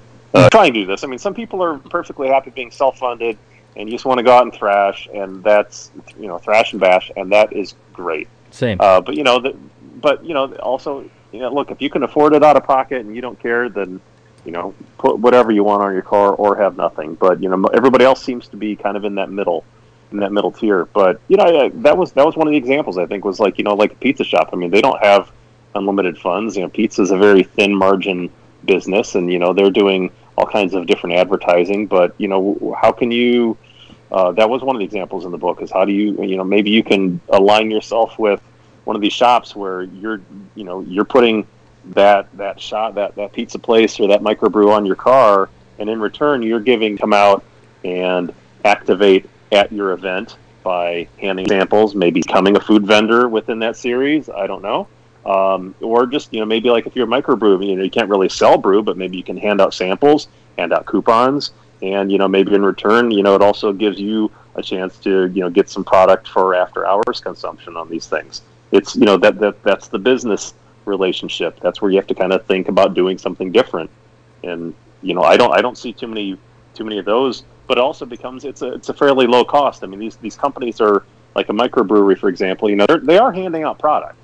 They are handing out samples. They're handing out 6-packs and different different cans or whatever they're doing to get their product out there. But how can you align yourself with one of these companies to do that? And I think that's where then you have to kind of look internally in that, or maybe spend $8 and buy my book, and I'll give you a couple extra tips. Spend the $8, I promise. Thank you. So and I think that's just one example. I mean, there's a host. I think I do highlight like 3 or 4, and if I ever write a book, I've got a whole bunch. But those are examples. I think once everybody catches on to that and starts going after all the pizza shops and all the microbrews, it's gonna get tough. But other businesses, I mean. Paint and body everybody's cars. Like you have, vinyl shops. There's a lot of opportunities out there, and it doesn't even have to be some some radical, livery on the car. I mean, you can just be like, yeah, I just want my car to be all, I want my car to be all white. Yeah, and depending on what part of the country you're in, go after like a cannabis company, like if that's what you want to do. That's a great example. That's obviously not in every state. California, you can definitely do it. Pacific Northwest, you can go after a crack company now. In Oregon, yeah, if you exactly. Want to. Yeah, exactly. That's what we want to do. But that's a good example. I mean, like cannabis, like out in California and like Las Vegas, it's these companies, these dispensaries. I mean, they generate a lot of revenue. They have a lot of money. It's like how do you advertise? Like these places have, because of the federal regulations that are in place. It's legal there, but it's still illegal federally. So it became money becomes like, we're taking a lot of money, but we don't have to spend it. So, there's definitely opportunities there. And, I think, not to get into the big discussion about that, but I mean, over the next decade, that's probably going to look different in a lot of different states, or maybe even nationally in the next decade. So, why not get out in front of that if you can? Exactly. What actually made you write that book? Was it all the influx of DMs you get, or was it something that you just saw missing? Like I would assume you said earlier you get like hundreds of DMs, and I get it. I really get it, man. Like especially, do you get more DMs than emails though? Yes. Jesus, I do. That would drive me nuts. Like I had a whole conversation. Yeah. Justin Constant, right? With Status Racing. He was on last week, so I didn't release that episode until today. This episode won't release till probably like Friday or something. But he was saying the same thing. He's like, I get a whole bunch of DMs of people asking, just like begging. He didn't say that. This is my word. This is my verbiage. Okay. Begging, because I'm seeing like the posts that they're making. They're giving like their sob story, and they're like, please. It's just that easy, right? Yeah. No, and not to toot my own horn, but I think I contribute to the drift community a little bit more than a majority of drivers who have the clout, just with quality content. And I know I'm saying that, and I know this is on a podcast, and everyone's going to hear that. But I do believe that, but I still struggle getting sponsorships. But then again, I've also made like not like a pact, but I made the decision to no longer reach out to sponsors and ask them. Like if someone invites me to ask them, I will do so. But I'm no longer doing it at the point where I'm sending, a blind email to a nitrous company asking for nitrous. If that makes sense. I'm a firm believer in, if you're doing something and somebody wants to work with you, they're going to ask you. And that can go both ways, and that can bite me in the ass 100%. But it's just something I have to kind of like, it's where I'm at right now, because I don't want to go around wasting hours of time, no offense to anybody out there, and trying to reach out to these people when I can use that time at work and focus on my day job, and make up more hours there and bring in more business to make more money to pay for these things. If that makes sense? Like there's a trade-off there. Yeah, it really does. I mean, I know what I'm able to bring in at work, so I'll go do that. I don't know where I land with sponsorships, because it's a hit and miss for everybody. Well, it is, and part of the other thing with sponsorships is you also never really know where somebody else's head is at. Right? Exactly. You don't know what a marketing. You don't know what a brand, what needs.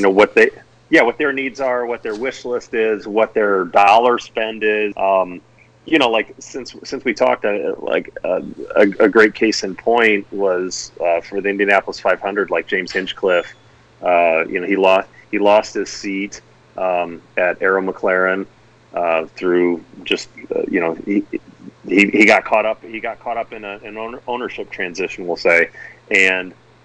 He wasn't going to have a seat for the Indianapolis 500, and he was on his Instagram saying, this was breaking news, and he was out there. He's like, hey, I'm kind of bummed. I got dropped. I won't be in the race.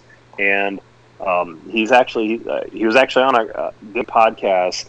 I heard him talking and kind of telling the story, but literally somebody sent him a DM, James Hinchcliffe, IndyCar driver, Sent him a DM, said, and the DM was, what's it cost to run, what's it cost to sponsor you in the Indy 500?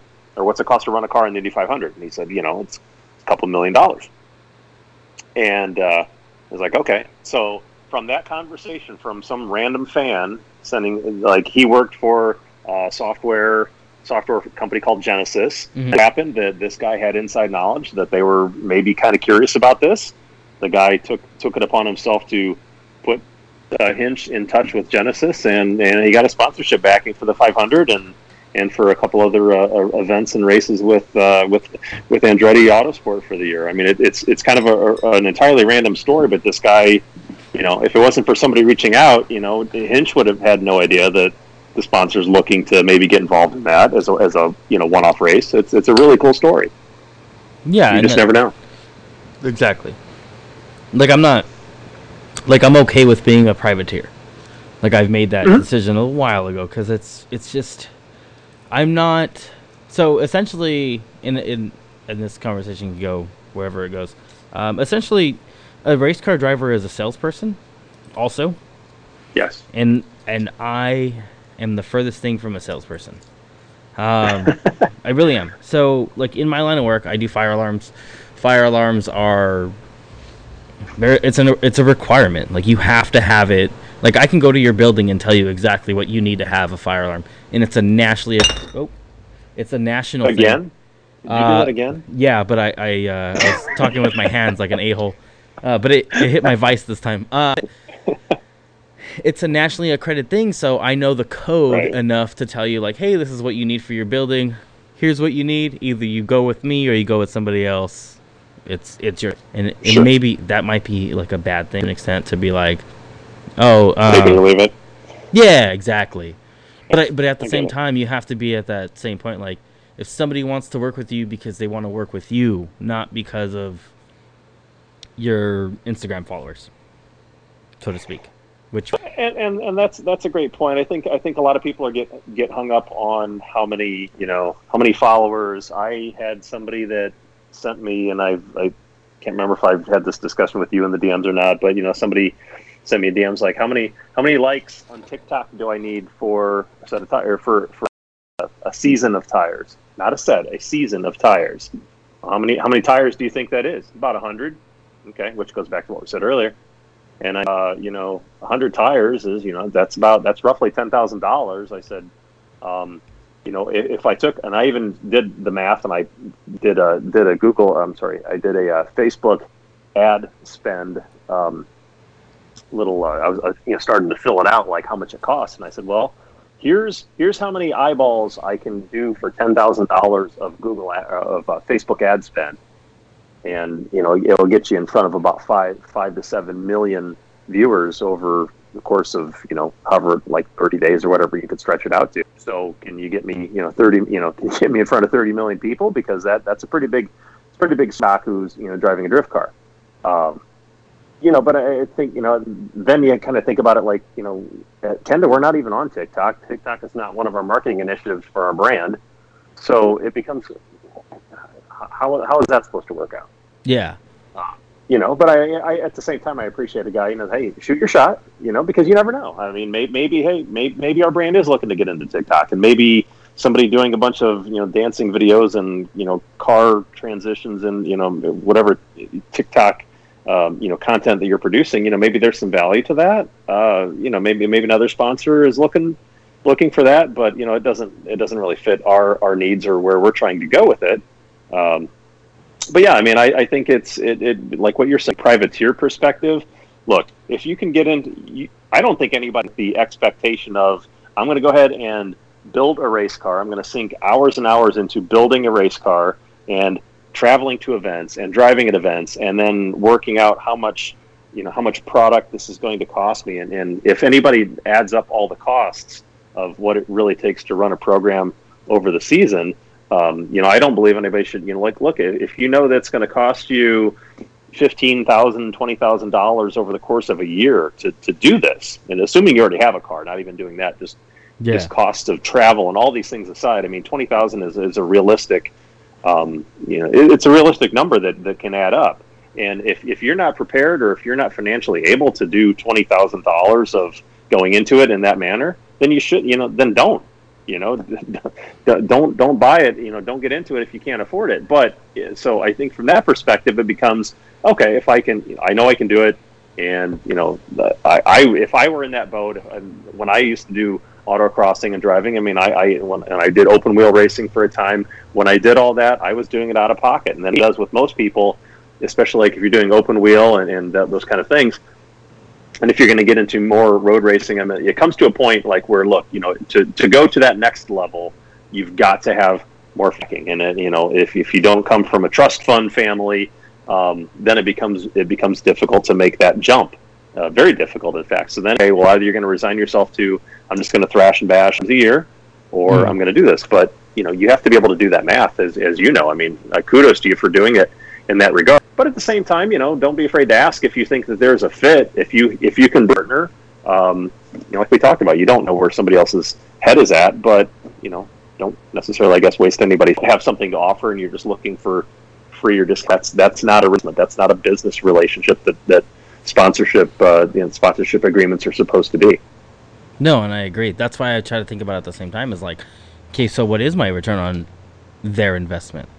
Okay, I have a podcast, and they're not getting a podcast slot because so anybody who's gonna work with me, they're working for me as a driver, doesn't have what the podcast has. Like, it doesn't have the same reach. It's completely different. And granted, we're just talking about Instagram right now. And again, on the podcast, it's completely different. So the way it works with podcasting is like, so we can wipe all social media away, because podcasting has nothing to do with social media, and that's what I love about it.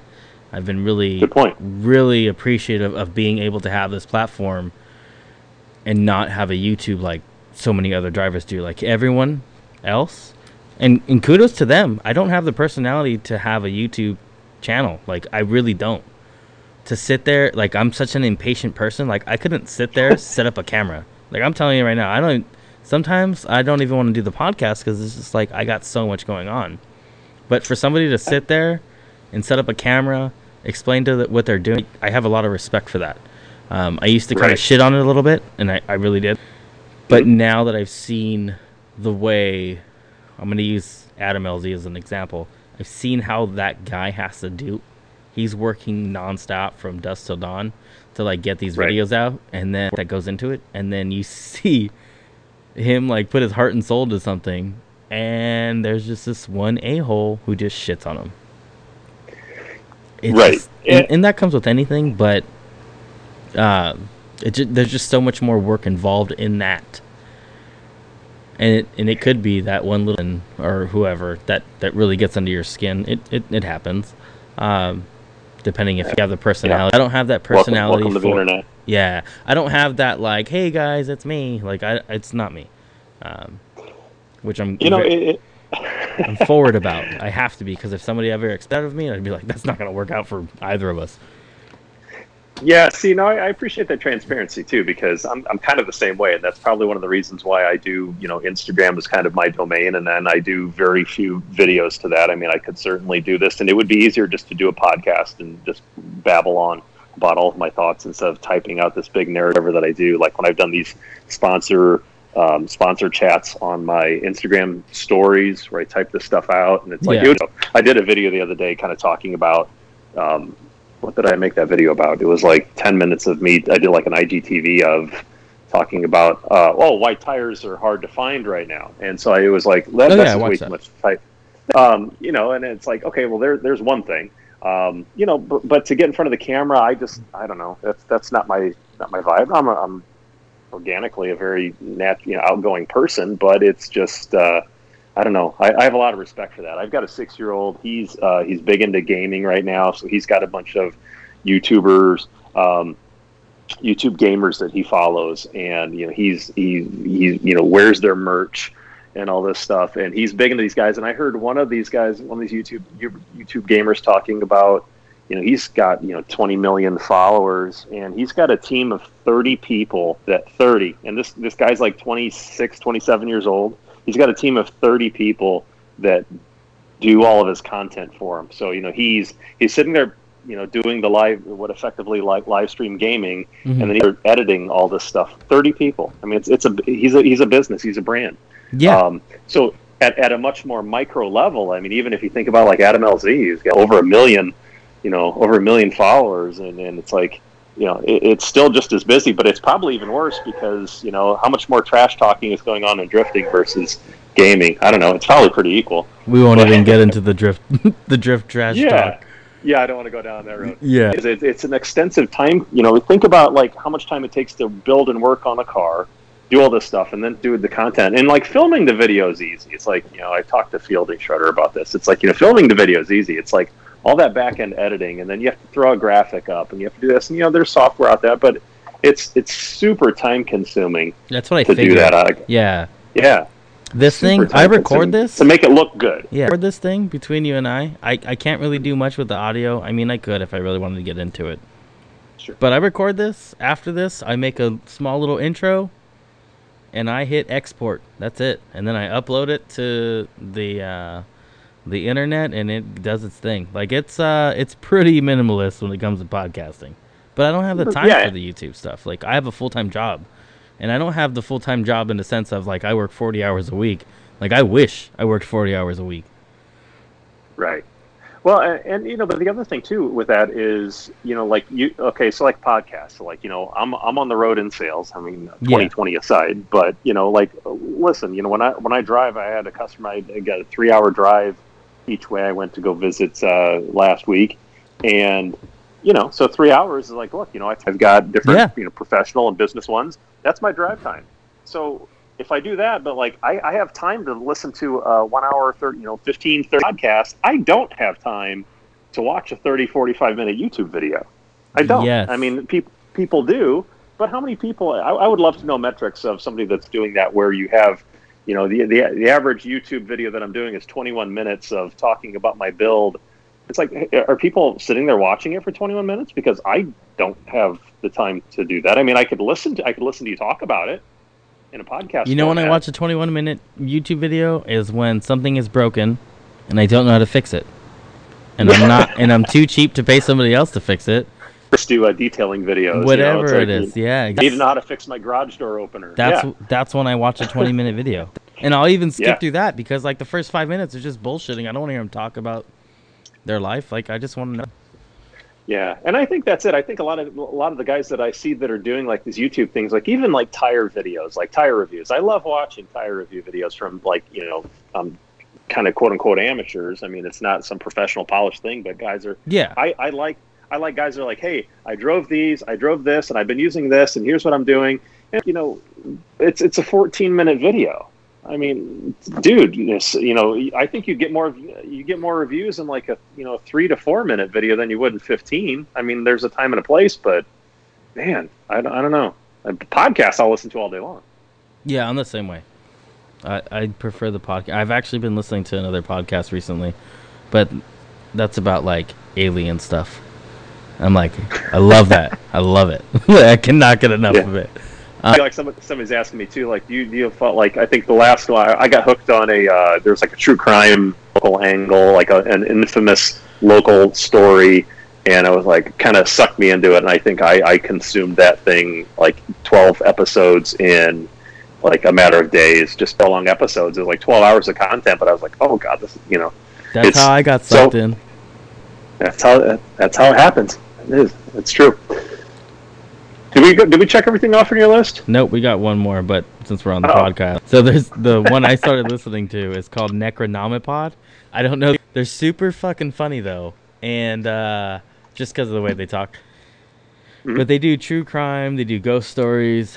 They do alien stuff. That's what kind of drew me in. That's cool. I can't even remember the damn names of the episode I listened to. Anyways, anything alien related, I decided to dig into. Very nice. So, but last thing I actually got on the list is driver image. Driver image, yes. That's brand new. That's today brand new. That's today announced brand new, but you made an Instagram a while ago. So it's been in the right. or just an No, idea? well, the idea has been the idea is brand. Don't let's see. I think what did I do? I it was like a static account. I think I had like one other post on it that I just reserved. It actually wasn't even that driver image isn't even the name. It was something else, just a random like detached thing.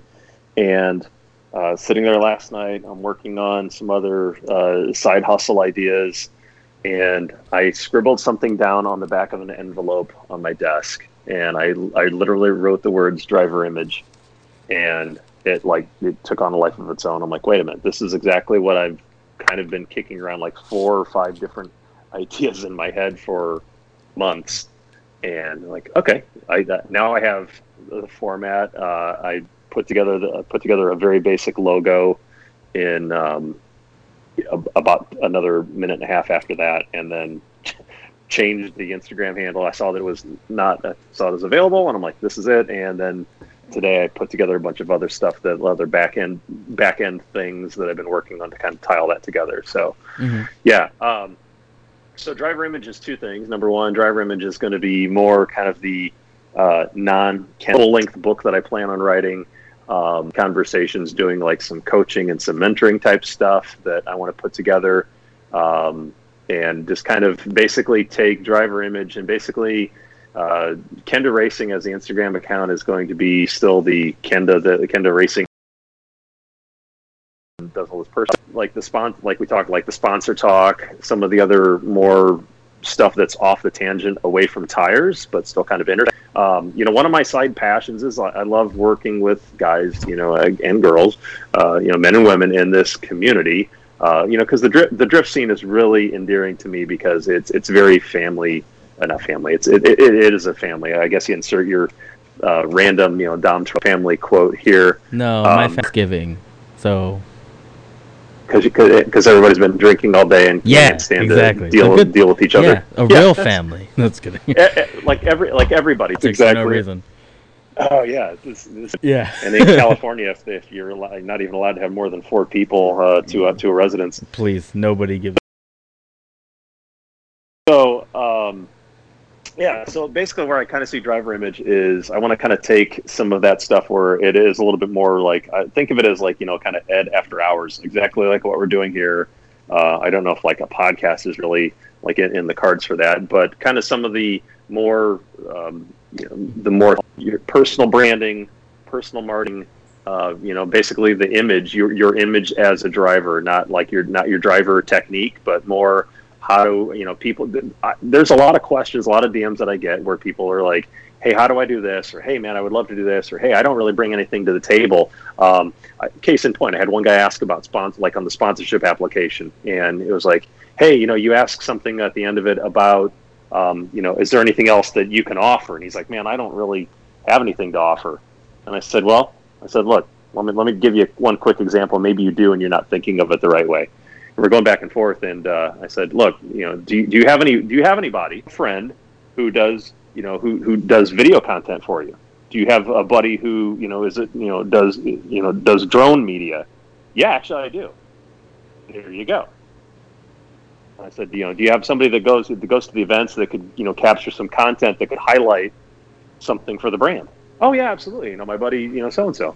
And would he be willing to work with you on that? Well, yeah, totally. I mean, we're best friends. He totally put together a short 3-minute video for me, or do some content for it. I'm like, that's kind of that outside the box. Yeah, that's outside the box thinking, and it's value. It's like it's low cost to you, but what's it going to set you apart from somebody else? Have that, and then like we all have friends. It's like you have friends with talents, and as graphic design. Maybe you have somebody who there's all these different things, and so like I want to draw those thoughts. So there's two components to that, and the one is a very Instagram account. So on Instagram, please go over and follow, and it's a private account way, in fact, just because I wanted to among friends. So that's kind of going to be the one. I started a text club today that is exclusive to the other component driver image, and so what I'm going to do is it's like just like a chat. I'm just kidding. Yeah. Like an extra lit group chat. Yeah. Well, I'm not gonna have 450 people on a That's group what I was chat. gonna I mean, ask you too. Like, oh how does God, that no, work? Because then no, it's gonna no. be everybody's meme dump. Oh, but what it is if you text me, and I'll throw the number out here in just a second. But what I've got is, I'm giving you my number.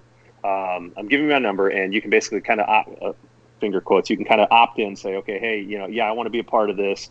What I do is I send you a quick little text, like, hey, there's a link. Shoot me your contact info. It'll add you into my address book, and like once or twice a week, nothing crazy. You'll get a text from me, and we're going to talk about some of this stuff. And but literally it's one-on-one. It's not a big 20-person group chat. It's going to be like, I'm coming at you with a thought, coming at you, it's worth what you're paying for it, which is nothing. But a lot of people see value in what I have to say, and it's like, just to kind of get you motivational, maybe, or I hate to use the term inspirational, but maybe it's like, oh man, that's cool.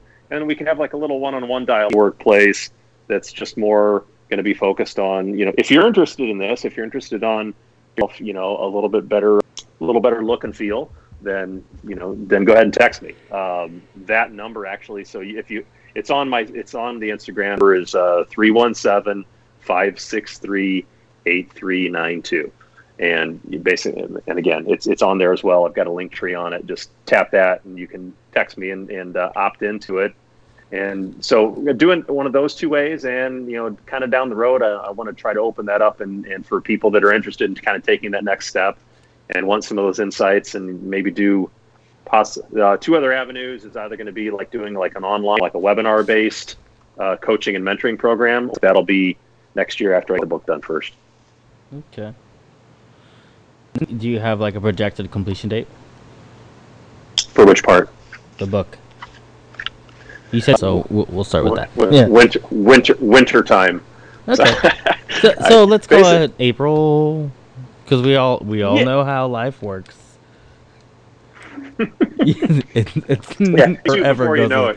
It'll never go as planned. So.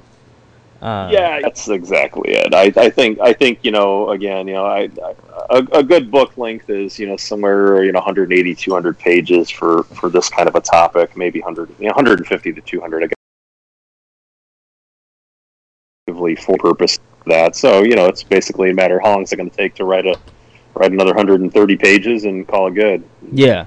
So, and have a couple beers while doing that. So. Yeah, we'll figure it out. You know what? Sometimes that's how you kind of like get indulged into something, and then but you do have to proofread it after, because you're like, crap, I started babbling. Yeah.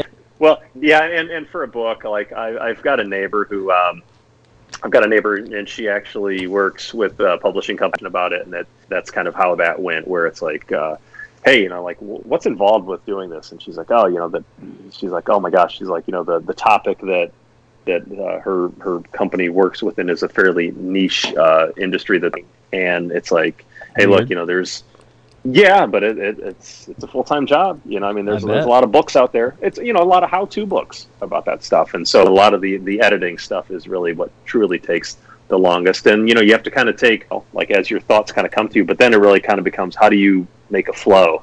It's probably a lot like music. I don't know anything about music producing, but you have to figure there's a flow of an album, right, that you have to kind of follow and get. Those songs are slotted into that order for a specific reason. Yeah. That makes sense. And so I have to assume, like, when you read a book, or like even audible choppy, but generally they flow pretty well. But hey, chapter 1 really needs to be chapter 8, or chapter 13 needs to be chapter 4. And then you can kind of make a flow, and that's outside of my domain. But get a book underneath it, and I think there's enough topic here that people can benefit from. So we'll see. Okay.